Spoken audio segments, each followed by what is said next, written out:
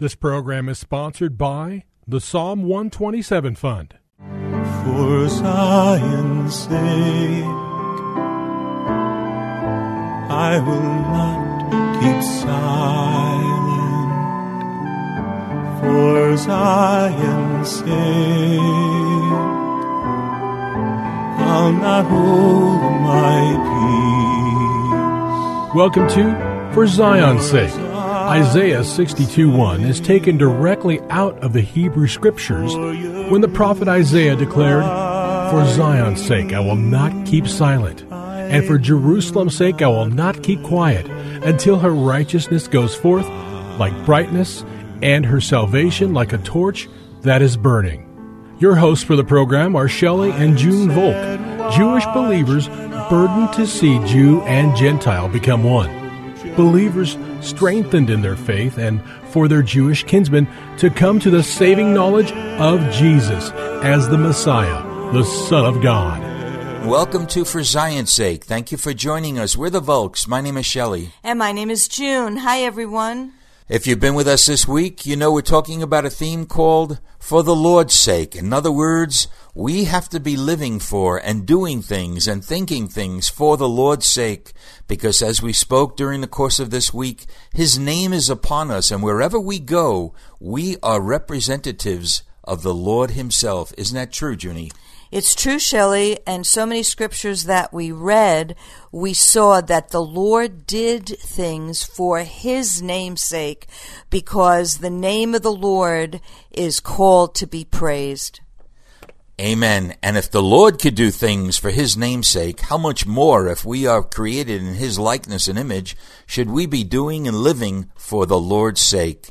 And today we'd like to focus in on the life and the ministry of Paul, because if anybody epitomized living for the sake of the Lord's name, we see it in Rabbi Saul, who became Apostle Paul.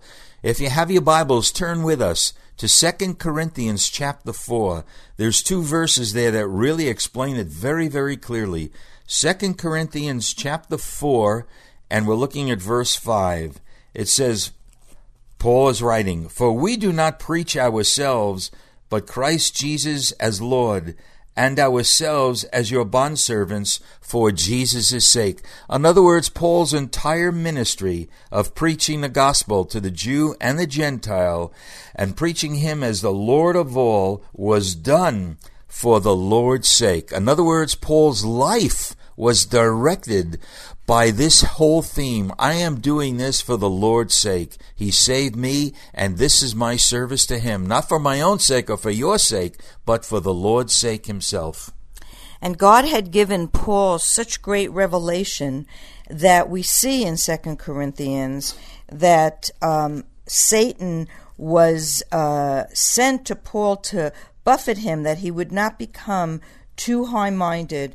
And in 2 Corinthians chapter 12, verses 9 and 10, we read, "And the Lord," and He, "said to me, My grace is sufficient for you, for power is perfected in weakness." So here, when Paul had asked for the thorn in his flesh to be removed, not once, not twice, but 3 times, the Lord said to him, "My grace is sufficient for you, for power is perfected in weakness." And Paul's response was, "Most gladly, therefore, I will rather boast about my weaknesses than the power of Christ might dwell in me." It's not human, Shelley. That's a divine response. And in verse 10 we read, "Therefore, I am well content with weaknesses, with insults and distresses, with persecutions, with difficulties, for the Messiah's sake, for Christ's sake. For when I am weak, then I am strong." So he learned something, Shelley, that was very, very important. He learned to be content. He learned that in his weakness, God was made strong, and he trusted the Lord with all of his heart. He lived for Him, so that the insults he took as an opportunity not only to pray for those who were insulting him, but to allow Christ's life to be strengthened within him, to live and move and have his being in the Messiah. You know, when you were saying that, Junie, it just dawned on me how many of us in our natural would choose to be weak. But we need to see, since Paul lived and did everything for the Lord's sake, he was willing to enter into the supernatural realm where through his weakness, the strength of the Messiah would be seen. Again, another verse back in 2 Corinthians chapter 4 is verse 11, where Paul writes, "For we who live are constantly being delivered over to death for the Messiah's sake, that the life of Jesus also may be manifested in our mortal flesh." And this doesn't necessarily mean that we're being physically brought to death, but as we die to our own natural self, we will demonstrate and we will see the life of the Messiah demonstrated in our bodies. In other words, when we live for his sake, we become that witness that the Lord has called us to be every day of our life. That is a glorious way to live. And it would be masochistic, Shelley, to desire to die in the natural, and yet when the insults come, or when trials come, or when persecutions come, we can see that as Paul saw it, that in our weakness, to be able to even walk through the adverse things in life, the life of the Messiah comes alive in us to enable us to live for his name's sake. Amen. Junie, there's an incredible portion of Scripture also in 1 Corinthians chapter 9. If we could look at that beginning at verse 20. 1 Corinthians 9:20. And this really spells out the heartbeat of Paul. And he's the one who said, "Follow me as I imitate the Lord." 1 Corinthians 9:20. "And to the Jews I became as a Jew, that I might win Jews. To those who are under the law, as under the law, though not being myself under the law, that I might win those who are under the law. To those who are without law, as without law." In other words, he's talking how he goes to the Jew and the Gentile. "Though not being without the law of God, but under the law of Christ, that I may win those who are without law. To the weak I became weak, that I might win the weak. I have become all things to all men, that I may by all means save some." And now here's the conclusion of this section. "And I do all things for the sake of the gospel, that I may become a fellow partaker of it." Junie, this is so incredible, and I pray that you and I are so stirred by this verse, as well as everyone who's listening today. I do all things for the sake of the gospel, that I may become a fellow partaker of it. You know, Junie, no one else declares this, but Paul does this 3 times. He talks about the gospel as my gospel, It was embedded in him. And that's the thing that we want to bring across this week by speaking about doing and living and being for the sake of the Lord, that we have to have every last strand of selfishness crucified out of our life and see that we've been put on this earth for one purpose, and that is to bring glory to the name of the Lord. And I believe we're touching on something, June, that could bring us to that place when we live and move and have our being in him and live for the sake of the Messiah. And you know, Shelley, we can't naturally take selfishness out of our life. Right.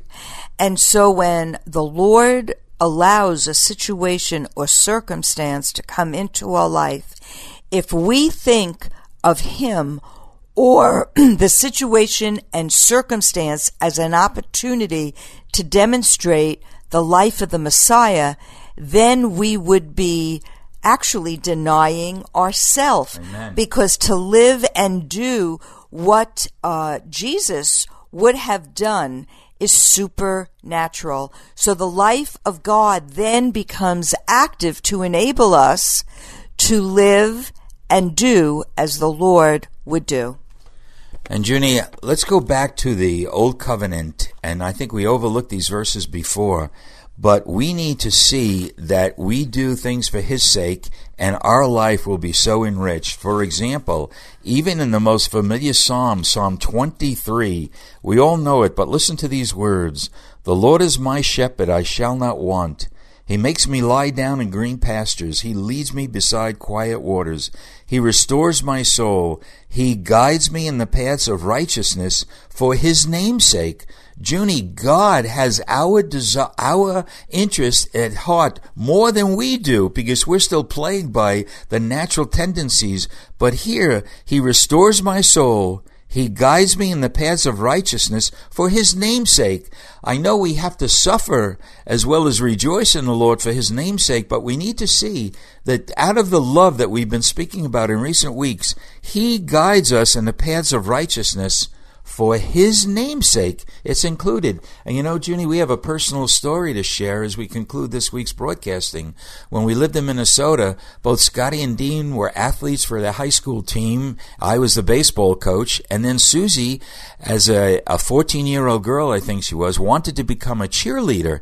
And I was very much against it, saying, I don't want boys or anybody else to look at my daughter's thighs. She's just an innocent young girl. And so we had a lot of discussions, as you well recall, and you said, Shelley, it might not be fair. You let the boys play ball, but you're not letting Susie be a cheerleader. So I spoke to her and I said, Susie, you know my heart, but I'm going to let you make the decision. Whatever it is, Mom and I will stand with you. And then I remember you telling me, June, on the day of tryouts, she came back into our trailer where we lived, and you asked, how did it go? And she said, Mom, I didn't go to tryouts. And as far as I remember, you said, why, Susie?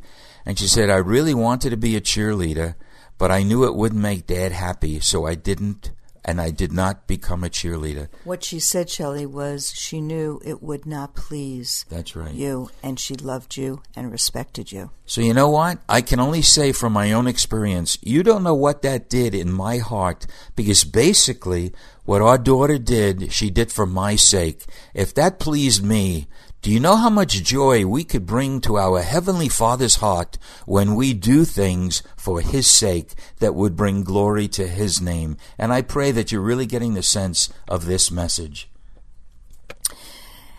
Going back to the scripture, Shelley, we see in Philippians chapter 1, verse 29, it says, For to you it has been granted for the Messiah's sake, not only to believe in him, but also to suffer for his sake, experiencing the same conflict which you saw in me, and now here to be in me, and me being Paul. So when we read the scriptures and see all of the suffering for the Lord's name's sake that Paul went through and yet came out in victory, you and I are called to live and to follow the Lord and trusting him even through our sufferings for his name's sake. Amen. Well, this is Friday, and as is our tradition, we want to identify ourselves with our Jewish kinsmen, and we're going to recite the Shema, and if you know it, say it along with us. Shema Yisrael, Adonai Eloheinu, Adonai Echad. Hear, O Israel, the Lord our God, the Lord is one. Father, we thank you Lord, for the unity in the Godhead. Yes. We lift up our Jewish people that their eyes would be open to see you. Lord. We lift up those who are called by the name of the Lord to live a life that would bring glory to you for the glory of the name of Jesus. Amen. We pray this in his name. Amen. For Zion's sake. Thank you for joining us this evening. If you would like to get in touch with Shelley and June, you can write to them at P.O. Box 1784, Scottsdale, Arizona 85252. That's P.O. Box 1784, Scottsdale, Arizona 85252. And you can also contact them on their website, ShelleyandJuneVolk.com. That's ShelleyandJuneVolk.com. Until next time, the Lord bless thee and keep thee. The Lord make his face to shine upon thee and be gracious unto thee. The Lord lift up his countenance upon thee and give thee peace. This program was sponsored by the Psalm 127 Fund.